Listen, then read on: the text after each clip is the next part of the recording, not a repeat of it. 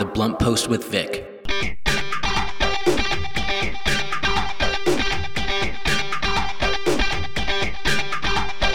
Good morning, happy Monday, and welcome to The Blunt Post with Vic. I am your host, Vic Gerami, the editor and publisher of The Blunt Post. The Blunt Post with Vic is a program that covers national, regional, and local headline news, offers analysis and commentary, and I interview members of Congress, local elected officials, and other high-profile public figures. After the headlines, and let's get blunt, my guest is the very fierce Azerbaijani feminist and activist, Ayla Ahmedova. Ayla is here to discuss homophobia and anti-LGBT brutality in Azerbaijan, as well as the recent beheading of a gay journalist and activist. So stay tuned. Here are some news headlines from over the weekend and this morning. Vladimir Putin has said Ukraine's statehood will be threatened if its leaders continue to resist his military invasion. He also described Western sanctions on Russia as akin to declaration of war. He added he would consider countries imposing a no-fly zone over Ukraine as participating in the conflict. NATO Secretary General Jens Stoltenberg said on Friday that a no-fly zone is not an option being considered by the alliance. Former President Donald Trump and a right-wing lawyer were part of a criminal conspiracy to overturn the 2020 presidential election.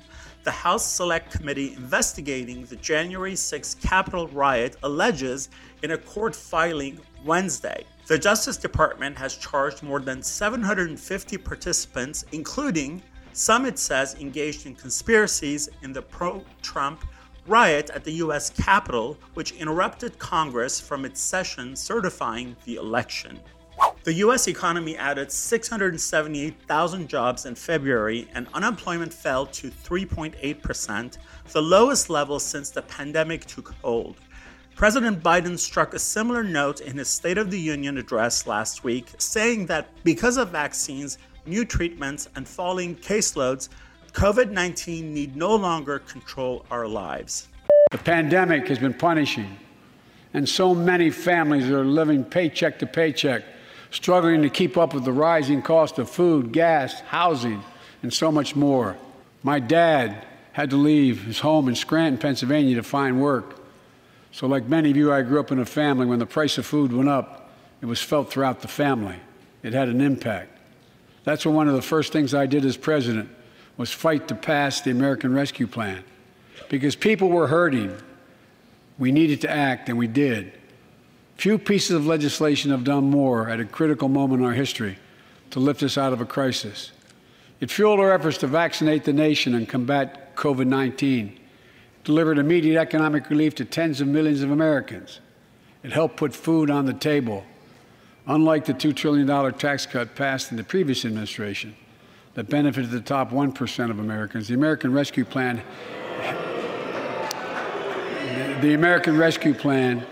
helped working people and left no one behind.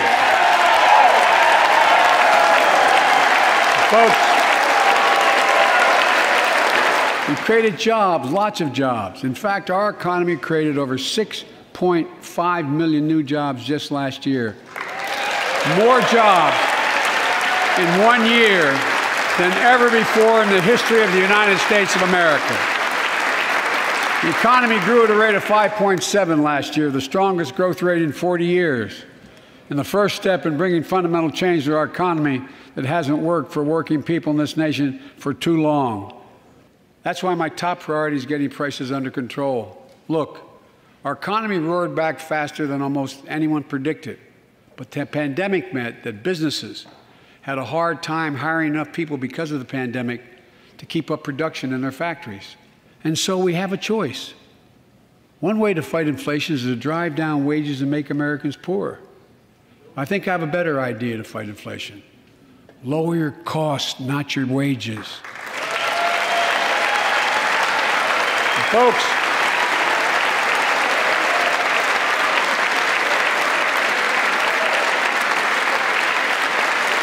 that means make more cars and semiconductors in America. more infrastructure and innovation in America, more goods moving faster and cheaper in America, more jobs where you can earn a good living in America. Instead of relying on foreign supply chains, let's make it in America. There's been a law on the books for almost a century to make sure taxpayers' dollars support American jobs and businesses. Every administration, Democrat and Republican, says they'll do it, but we're actually doing it. We'll buy America to make sure everything from the deck of an aircraft carrier to the steel on highway guardrails is made in America from beginning to end. All of it. All of it. America used to have the best roads, bridges, and airports on earth. And now our infrastructure is ranked 13th in the world. We won't be able to compete for the jobs of the 21st century if we don't fix it. That's why it was so important to pass the bipartisan infrastructure law. And I thank my Republican friends who joined to invest and rebuild America. It was a bipartisan effort, and I want to thank the members of both parties who worked to make it happen. We're done talking about infrastructure weeks. We're now talking about an infrastructure decade. Just a few days ago, the Center for Disease Control and Prevention issued a new mask guidelines. Under the new guidelines, most Americans and most of the country can now go mask-free. And based on projections, more of the country will reach a point across the next couple of weeks. And thanks to the progress we've made in the past year, COVID-19 no longer need control our lives. I know some are talking about living with COVID-19, but tonight I say that we never will just accept living with COVID-19. We'll continue to combat the virus as we do other diseases. And because this virus mutates and spreads, we have to stay on guard. We have the tools we need. It's time for America to get back to work and fill our great downtowns again with people. People working from home can feel safe and begin to return to their offices. We're doing that here in the federal government. The vast majority of federal workers will once again work in person. Our schools are open. Let's keep it that way. Our kids need to be in school.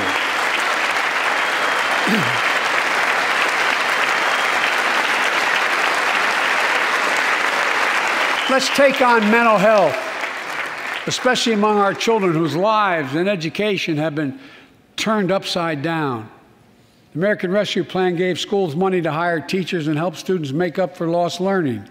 I urge every parent to make sure your school does just that. They have the money. We can all play a part. Sign up to be a tutor or a mentor. Children were also struggling before the pandemic: bullying, violence, trauma, and the harms of social media. As Frances Haugen, who is here tonight with us, has shown, we must hold social media platforms accountable for the national experiment they're conducting on our children for profit.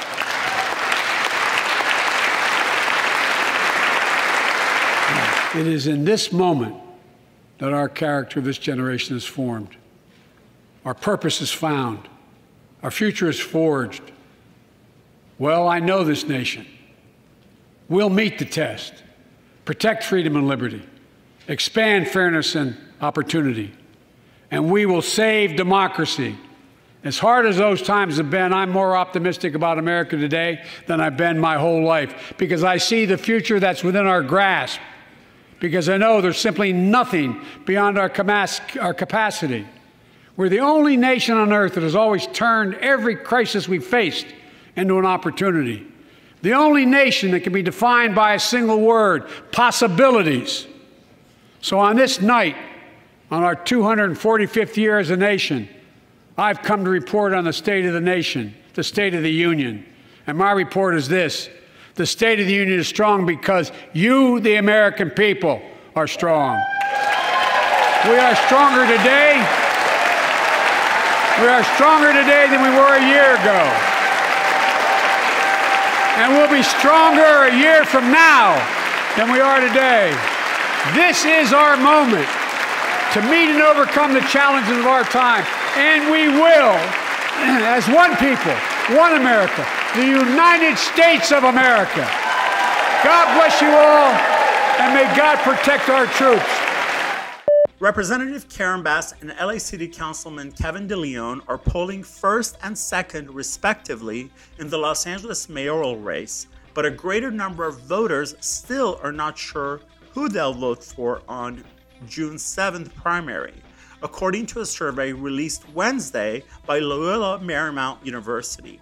Bass and DeLeon were the only candidates to receive support in double digits, with 16.1% of surveyed registered voters saying they would vote for Bass and 12.1% saying they would vote for DeLeon. But more than 41% of voters said they would either choose someone else than the candidates included in the survey or didn't yet know who they would vote for in the primary. Let's get blunt. Let's get blunt.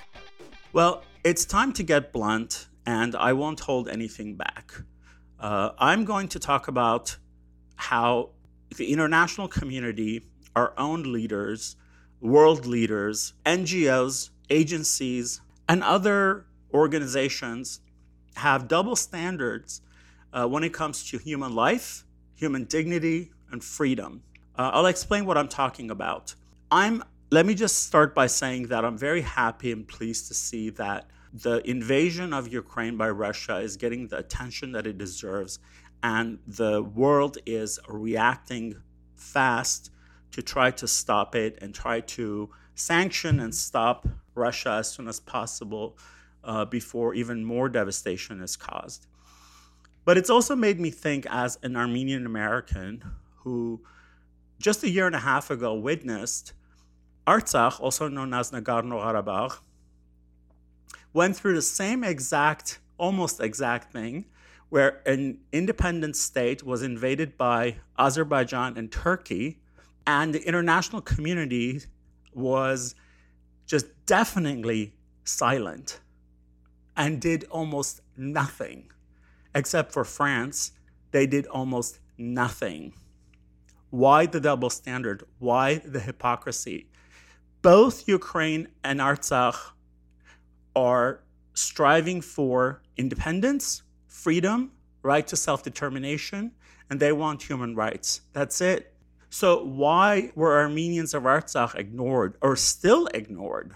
Instead, some of these organizations and also media outlets resorted to just lazy both-sidism and false balance, and let Azerbaijan and Turkey, with help from ISIS and Syrian, Libyan, and Pakistani mercenaries they brought in and paid $2,000 a month, to slaughter over 5,000 Armenians in 44 days.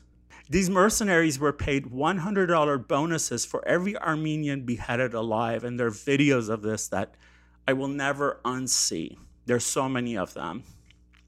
Okay, the most barbaric thing happened in 2020, but most of the world doesn't even know about it, because most of the world didn't care.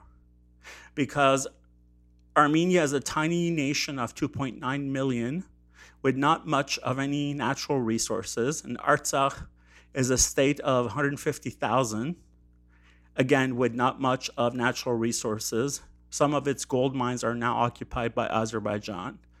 So the world ignored it. And in the meantime, Azerbaijan, a huge oil and gas producing nation that supplies a lot of that to the West, none of these nations wanted to offend its authoritarian dictator, Aliyev, which is no better than Putin. And they also allowed Turkey, a NATO nation, a member of NATO, to orchestrate this and help Azerbaijan to plan this and to bring all the mercenaries and the most sophisticated weaponry and massacre 5,000 plus Armenians in 44 days, targeting maternity hospitals and schools and churches and residential areas.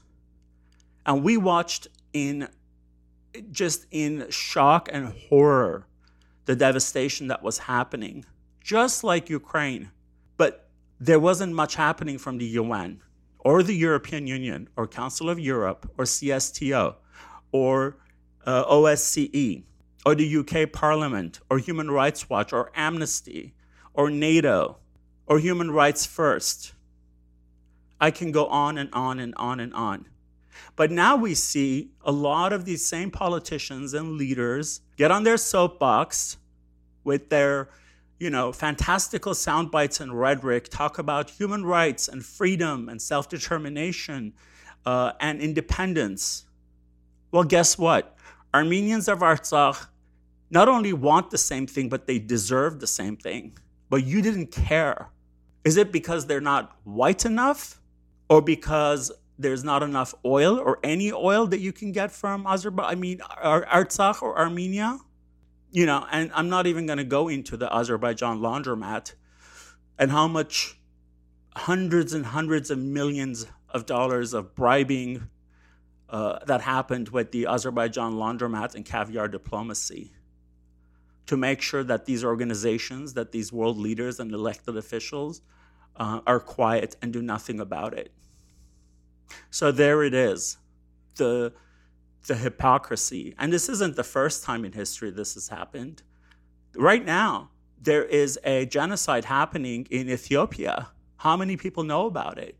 What are these agencies doing about it? Yemen has been going through a genocide for almost a decade now. What's happening? What are they doing for them? Nothing, because guess what? There is a difference. Not all humans are treated equal. Yemen isn't white, neither is Ethiopia. And Ethiopia doesn't have oil or gas or anything else, major that it can offer to the West. But I think that we would all agree that they deserve the same human rights as the rest of us. So let's just be honest. Let's just be honest that when it comes to these fantastical concepts that our leaders, so-called leaders, and these politicians talk about now, that they're all conditional. They're conditional, and they are reserved for certain kind of people and certain type of countries that have to do with resources and a lot more. So there it is. Let's just get blunt about it. Let's get blunt.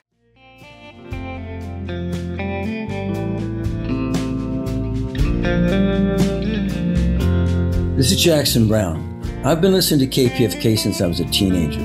Then and now, KPFK has been a lifeline to vital information without which we would be at the mercy of corporate media and commercial interests that control it. There are so many programs that I've listened to regularly, and so many instances when I've come upon the unexpected, the unknown, and the sublime. Join me and become a member today at kpfk.org. Now more than ever before, it's essential to keep supporting KPFK and the free exchange of ideas and cultural viewpoints that foster our democracy. And the number, which is the only number I know, actually by heart, 818-985-5735. KPFK. I came for inspiration. I came looking for truth. The Blunt Post with Vic. My guest, Ayla Ahmedova, is a 19-year-old anarcha-feminist and an activist. She's originally from Azerbaijan and is now studying psychology in college. Hello, Ayla. Thank you for being on The Blunt Post with Vic. How are you today? Hello. Hello, Vic. Nice to meet you. And I'm doing pretty good today. How are you? I'm well. Glad to be speaking with you. Now, you are, right now, it is nighttime in Azerbaijan.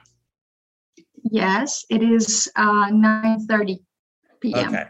And you live in Baku? No, because of my studies right now, I'm living in Turkey, in Istanbul. Oh, okay. So you're in Turkey right now. Yeah, I am. Okay. I'm glad we clarified that. Super. So, but you are originally from Azerbaijan. Yeah, I'm from Azerbaijan. Okay, fantastic. So, first, I just want to ask you a general.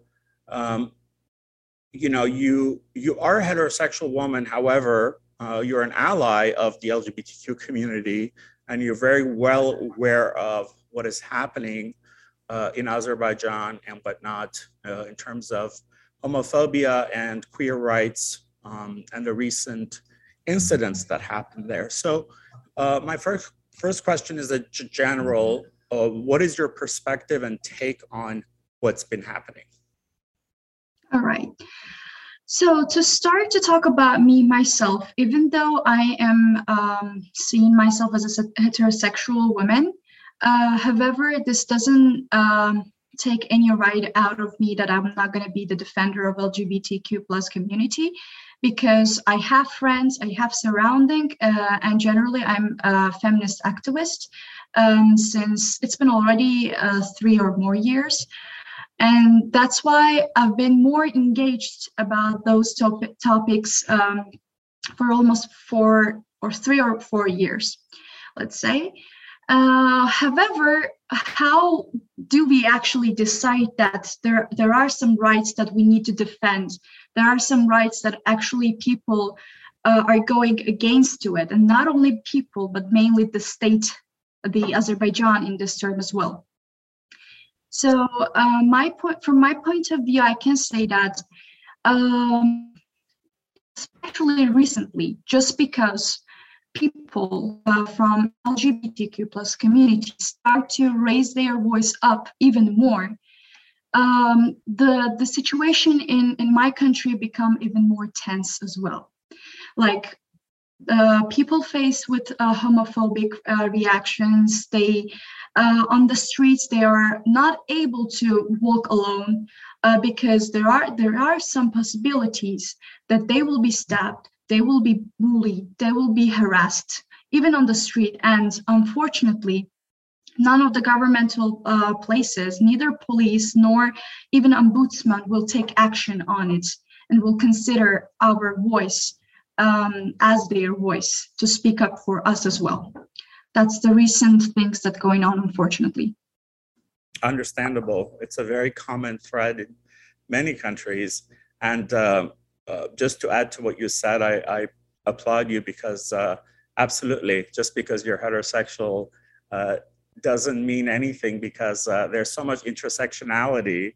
I'm a feminist, and human rights are human rights. You know, it's whether it's LGBTQ rights or women's rights or rights of people with disabilities, etc. So thank you for being an ally and an activist. Why do you think that the LGBTQ community in Azerbaijan has chosen now to sort of elevate and go into a little bit more of an activism for their rights? Nice. It's a nice topic to think about it, because, actually, first to talk about the feminism, it was also not very much prominent activism in Azerbaijan. However, it become a thing. And that's why people start to see that, yeah, there are people, there are communities who can support us, who can be with us. Like, people start to see their surrounding, that they are not alone in their own ways. And even though before there were people who were hiding their identities, or just because of the society, just because of the difficulties that they will face economically or socially. However, now they start to see that we all together, and we all actually want the same goal. We have the same goal. We want to reach that goal. For this reason, they start to become more,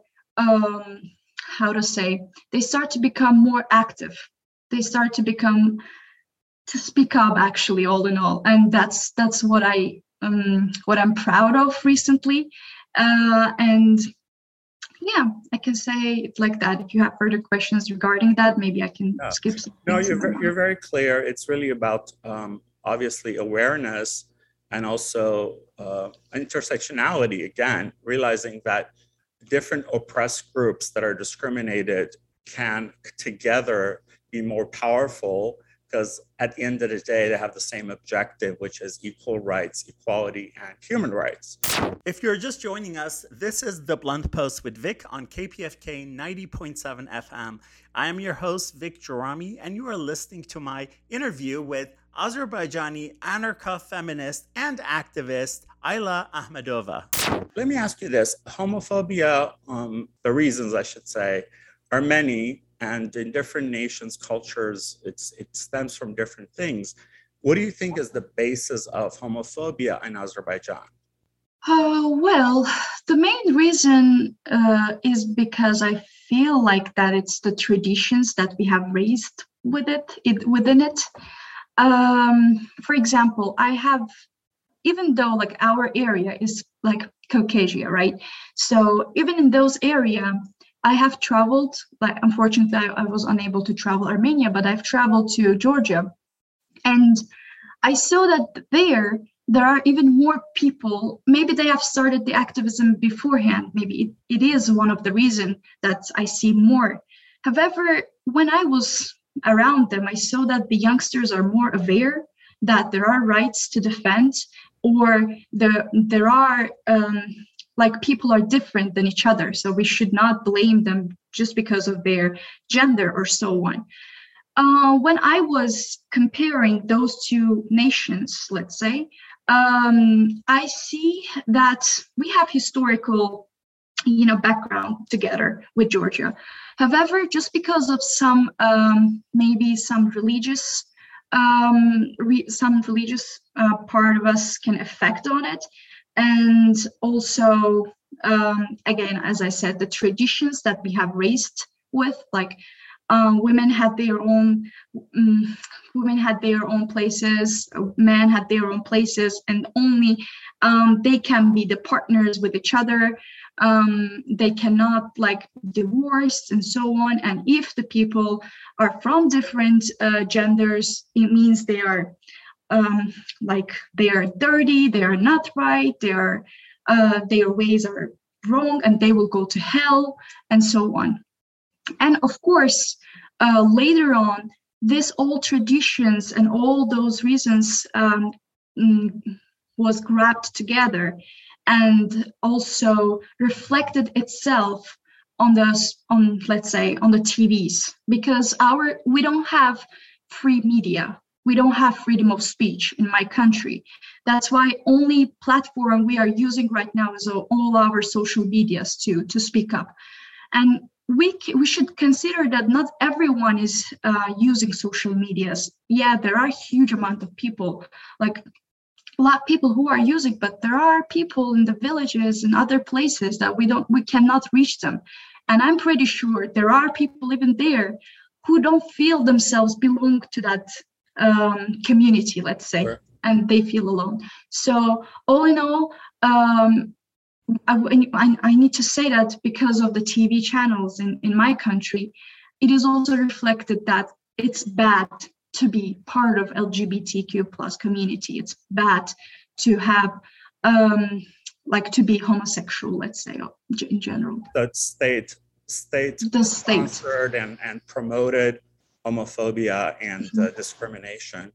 If you're just joining us, this is The Blunt Post with Vic on KPFK 90.7 FM.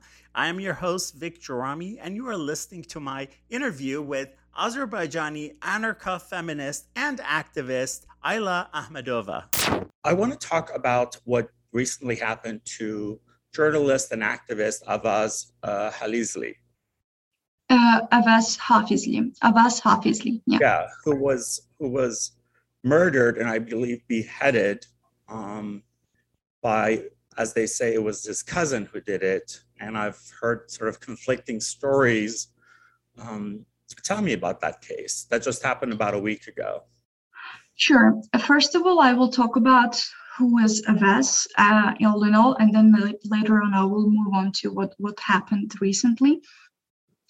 Starting from last year, there were influencer blogger who was called Sevinch Husseinova, and she started to share on social media that the people from LGBTQ plus community shouldn't eat in the same places, in the same restaurants that we're eating our meals. They should have different city to live on, and she started to actually call people for their deaths. It's like, I know there are some real men in Azerbaijan who will actually kill them whenever they see them. Inciting violence. It is violent, and it is calling people for violence, which is illegal. And at that time, Abbas Hafizli, he was a journalist and LGBTQ plus community defender, LGBTQ plus rights defender, and he started to speak up. As far as may you can guess that in our country, as I said before, there's no freedom of speech. We cannot even talk about what is freedom of speech to them, because as soon as we have protests, the police are coming, grabbing us and pulling us to the police stations and so on. But even in those hard times, Abbas was the one who speak up, even alone, on the city centers.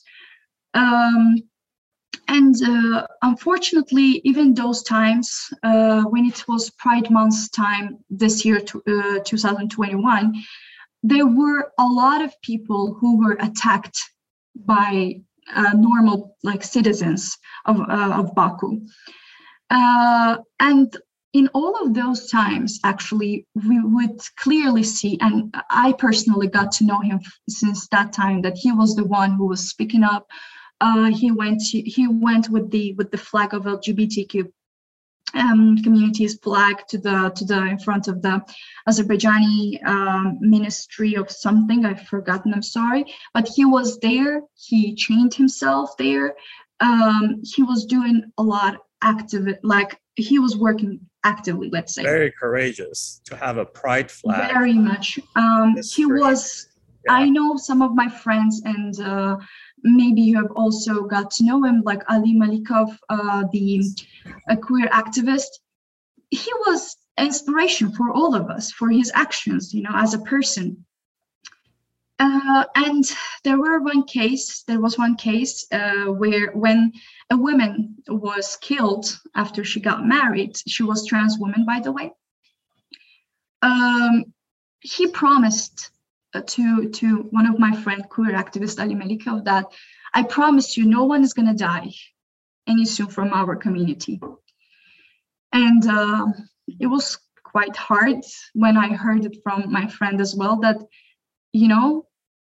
I know, like, no one's going to die, Ali, like, pull yourself up together.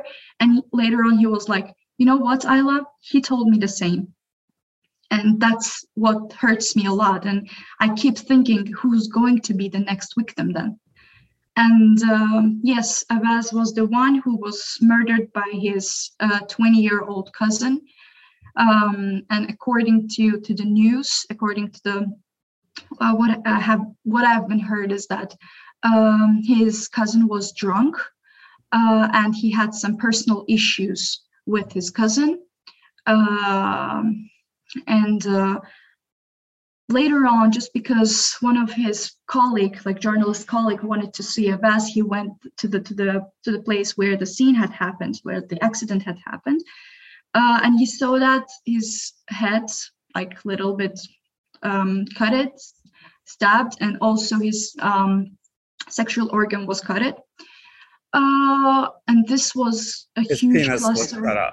His penis was cut off, and it was very, very, it's painful for me even to talk Absolutely. About it. It's so sensitive topic for all of us. What do you make of reports that this possibly could have been ordered by the government, and they used this cousin as just someone that would actually carry it out? Yes, I definitely wanted to mention this thing as well, that, these things, unfortunately, are not the first things that we have faced with.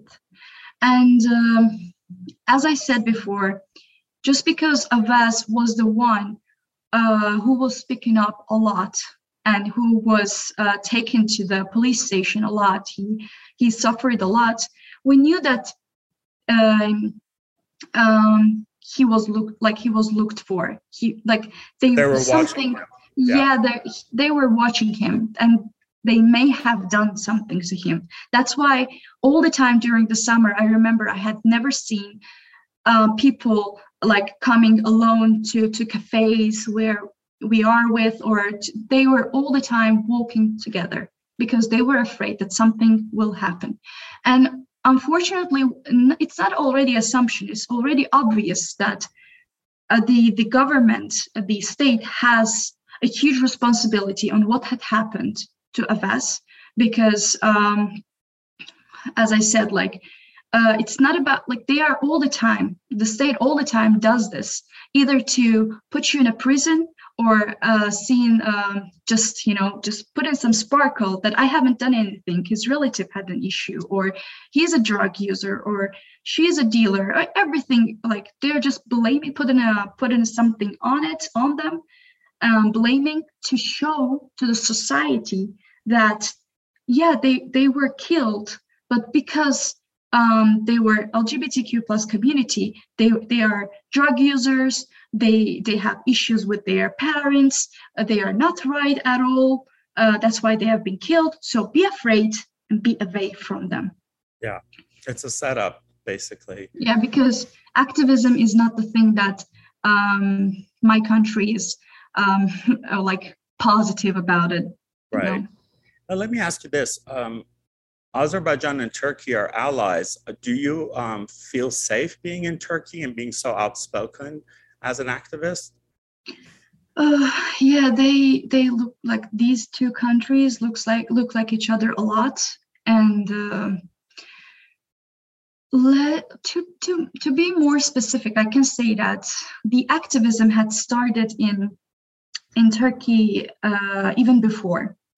That's why now, if you find your community, if you look for them, you find them, and they are way a lot compared to Azerbaijan. In Azerbaijan, we all know each other almost. It's that much small surrounding, let's say. However, in Turkey, there are a lot, and they're from different parts of Turkey. Not like, for example, I'm in Istanbul, but I know a lot of people who are defenders of LGBTQ plus rights, feminism, and so on. However, when I came here for the first time, it was so hard for me to just say my words, because still people are afraid from the state, even in Turkey as well. I mean, not to mention it's the same, almost the state, same mind of people who are controlling both countries, and people afraid to speak up. But if there are people who speaks up, they really do, just like in Azerbaijan. Yeah. If you're just joining us, this is The Blunt Post with Vic on KPFK 90.7 FM. I am your host, Vic Jarami, and you are listening to my interview with Azerbaijani anarcha-feminist and activist Ayla Ahmedova. Let me ask you this. President Aliyev, Azerbaijan's president, tries very hard to portray to the West that Azerbaijan is this very tolerant, even though I don't like that word, but tolerant, open, sort of a society that doesn't discriminate against its minorities. It's this big image that he tries to put out there to most of the world, especially Europe. What do you think about that, and the sort of this fakeness of that when it comes to the way that his own people, the LGBTQ Azerbaijanis, are treated? So, Azerbaijan is a very small country. It has just 10 million people population. So, as a politician, Aliyev tries to work for both sides. He has two choices, either Europe or Russia. And it's pretty much obvious that after Soviet Union, we still state belonged to Russia. In other words, to Putin. I don't want to say Russia because people are living there, but I have a problem with the presidents of them. So in this case, Aliyev has to show them that people really are choosing me. I'm not a dictator. I'm not the one who wants to stay where I am. I'm the one who is chosen by the people, because as a country, it has been Aliyev works so much to attract tourists from Europe, because he has to earn their reputation even more from other countries.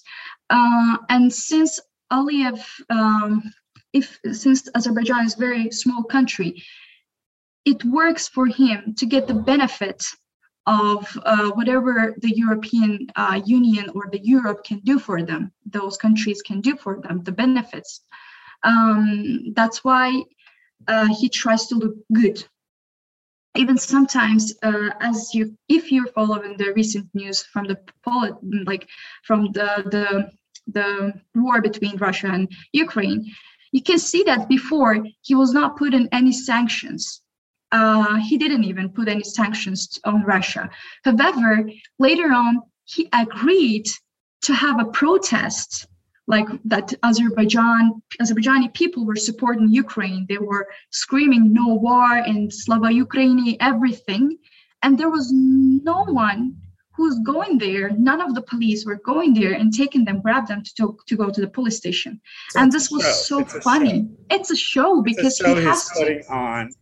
Yeah, because he has to show to the world that, I am doing something and my people are doing something. But just because I am a small country, I cannot put sanctions on Russia. But it's to show off. On the other hand, as I told you, Abbas was the one who was defending LGBTQ plus rights. And again, the police was the one, Abbas was one, and police were 5 or 6 who are coming and taking him. What kind of protest we can say that he would have agreed to? It's just a show off that he always tries to imply for Europe. Yeah, absolutely. Let me ask you this. What would you and the LGBTQ community would want the world to know about what's happening in Azerbaijan to the LGBTQ, and certainly women sort of play in this too. I think it's kind of a fight for in many countries, it's very, they're kind of a team. I'd like to think that in some places women have it a little bit better, but it depends on the nation. What would you like the world to know? What would you, or do, even a call to action? To call the action? What would you want them to do to help?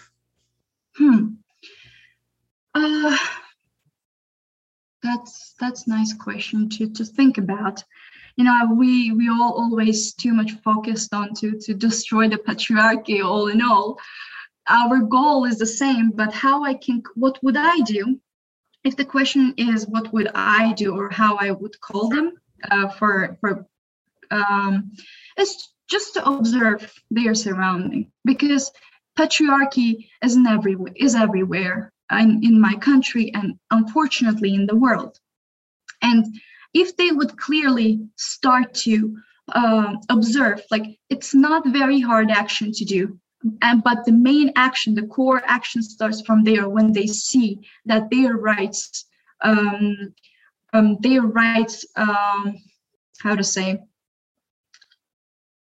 they're being discriminated. Yeah, they are being discriminated. They are harassed, and what kind of bullying problem they are facing with in general life when they're at home with their fathers or with their even mothers, with people around them, how they discriminate them, what actually disturbs their hearts when they think that people are doing to me. They're discriminating me just because I'm woman. They're discriminating me just because I'm homosexual, and so on.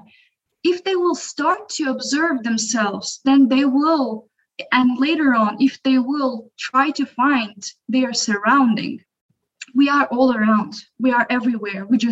People just need to open their eyes and see us, that we are always ready to help each other. Yes, we are a global community, truly. Definitely. Later on, when we will get together, we'll grow up even more, we'll get more and more, then nothing, I'm pretty sure, will able to stop us from anything. Queer people worldwide are rising up. It's just in different nations, we're at different levels, I think some of the Scandinavian nations really led the world. Netherlands, Sweden, Denmark, Belgium, Finland. And it took the rest of us slowly to catch up. I don't think there's any country that's quite there yet, even 100%, even in the US. Some of our hard-earned rights that we fought for decades were diminished under the Trump administration just a few years ago. And now we have to rebuild again. And so I think we do, as human beings, as activists, and also as LGBT activists, have a responsibility to each other throughout the world, that we don't say, oh, I got my rights in my nation, forget about so-and-so. I think, as you said, there should be an awareness, and we should know that that there are so many nations that are, struggling with the very basic, like I think where Azerbaijan is where the US was perhaps in maybe the 60s or the 50s even. And we've got to help each other to get to that point, because when I think about what a queer person in a nation that's under discrimination sees on social media, and how freely other gay people or queer people live in wherever, it just breaks my heart, because you see that all day on social media, but you can't have a pride, you can't have a parade, you can't go out and be who you are, whether you're trans or non-binary or etc. So, and I commend you for being an activist, and I think you are doing that. You're saying, just because I'm a straight woman, I'm not going to stop there and just fight for women's rights as a feminist, but also my queer brothers and sisters. Lastly, I want to talk about someone that I've interviewed, and I think he's doing just an incredible job, and that's Mohammad Mirzali, who's Azerbaijani, as you know. He's a great activist. Does he give you guys hope too? I'm sure he does. He does. He does. I do not have a direct connection with him, but as far as I know, and as I've heard, he does. And to talk about I'll connect all those things for me, the social media actually has a good part to become a hope for people. When we say that, what would you do? It's like, my actions can start after a person feels the hope inside of themselves, right? So the people who are from other countries that we see, that my friends, my sisters and brothers see from other countries, they start to get that hope. Sure. And from their work, just like me seeing how Avaz was working, how Avaz was defending, how, for example, Muhammad was doing for them, how supportive they are within each other, they are all together. And that unity, that being together gives a hope to them. That's why whoever is with us, whoever is walking with us together, we all the time, it's not appreciation, we all the time feel proud with ourselves, all in all together, that we are able to got together, unite. That's why even though I don't know that person in person, I have a lot of respect whoever are on the action, who's doing the action. Sure, just like I do for Avaz. I mean, what an inspiration to do what he did. Very few people are willing to put themselves. He risked his life, and unfortunately, he paid the ultimate price.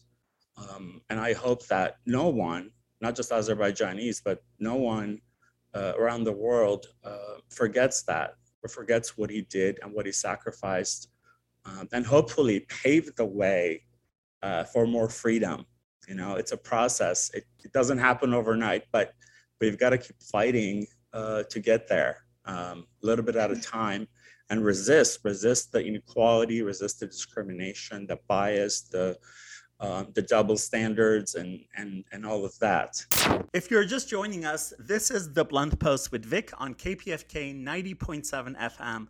I am your host, Vic Jarami, and you are listening to my interview with Azerbaijani anarcha-feminist and activist Ayla Ahmedova. Ayla, is there anything you'd like to add before we go? Anything I should have asked you that I didn't? I will conclude my speech with, I don't know how many people will listen to us, how many people will get something from our talk, but at least whoever listens will listen to this audio or this through I don't know where, from radio, from maybe radio. From the radio. I just want them to literally believe in their activism if they are already activists, because sometimes we lose our hopes, especially when we lose our friends, when we see that people around us are struggling with the same problem, with the same aim that we are looking for. However, there are some struggles, there are some barriers, and I just want them, and I just don't want them to lose the hope inside of them, and I want them to get friends, to enlarge their surrounding, because sometimes, yes, we do lose our hopes, but we have friends to look at them and to get even more stronger, to get inspired and get from other stories very much stronger. I am proud of Azerbaijani feminists and LGBTQ plus right defenders, right activists, the queers, that I'm really proud, all of them, whatever the actions that they are doing, because they are my inspiration. I am here, I am talking with you because of them. I am here, I'm strong, and I'm fighting for destroying all of those barriers, the struggles, because of them. And I'm sure they appreciate it. And just to add to what you said, for whoever's listening who might lose hope because there's been this really terrible setback, the murder of Oz. Listen, in the US, the first major event for the LGBTQ rights was in 1967 in Los Angeles. It was called the Black Cat Riots. I know. And although people think that Stonewall was the first one, it wasn't. Stonewall happened 2 years later in New York at the Stonewall Inn, which again was a major crackdown on queer people by the police. And there was a resistance. And after that, it was a very violent struggle for queer rights up until the 70s. And then, of course, in the very late 70s and early 80s with HIV and AIDS, there was a huge setback because a lot of homophobic people took the opportunity to weaponize HIV and AIDS and to once again demonize gay people. And that was a huge setback. And of course, on top of that, the LGBT community, especially gay men, were dying so rapidly. So that movement, in a way, slowed, but in a way, it also took to overdrive. And that can with Avaz's murder. And we've had other setbacks after. We had in the early 90s, the Don't Ask, Don't Tell was passed, which was not good, which meant that if you admitted you were queer in the military, you would be dismissed. Then the Defense of Marriage Act was passed, which was another terrible thing. In 2008, after having 5 months of legal marriage in California, where we could get married because of, at the time, Mayor Gavin Newsom, Proposition 8 was passed, which took away our rights to marry. And that was a major setback because here we had 10,000 plus queer couples married in 2008. The law passes, then that makes it illegal to get married. So, but what the community did was they went into overdrive, and from 2008, fought and fought and fought until state by state by state, we were able to get marriage equality. And of course, in 2015, we got full marriage equality on a federal level. And of course, then Trump came and took away a whole lot of that. Trump came and undid a lot of President Obama's work, took away trans people being able to serve in the military. You get my point. Point is the struggle for freedom and equality has obstacles, has setbacks. Some of them are just very tragic even, but we just keep going, and we are a global community to support each other. Ayla, thank you so much for not just being on the show, but being a friend to the queer community. I shouldn't say friend. I think you are one of us. You're like in our family of I am. we just all want the same thing: human rights, equality, and respect.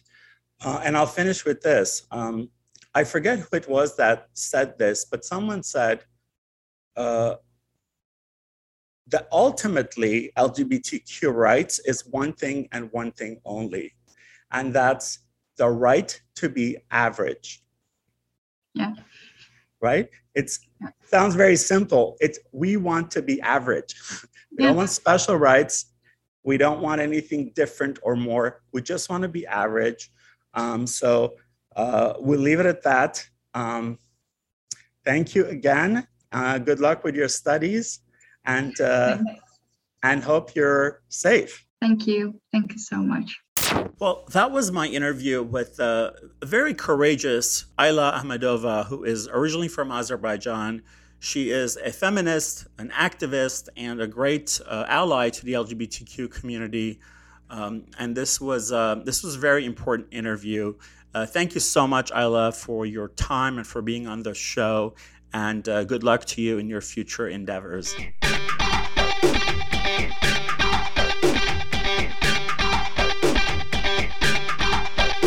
Before we go, I'd like to thank my producer, Ricky Herrera, without whom this show would not be possible, and KPFK, the station that brings you unfiltered and commercial-free news, opinion, and hopefully some inspiration. Thank you for joining me today on The Blunt Post with Vic. Tune in next Monday at 6 a.m. for another episode. For more information, please visit thebluntpost.com. You can also follow me on Instagram and Twitter at Vic Gerami, at VIC GERAMI. Thank you. The Blunt Post with Vic.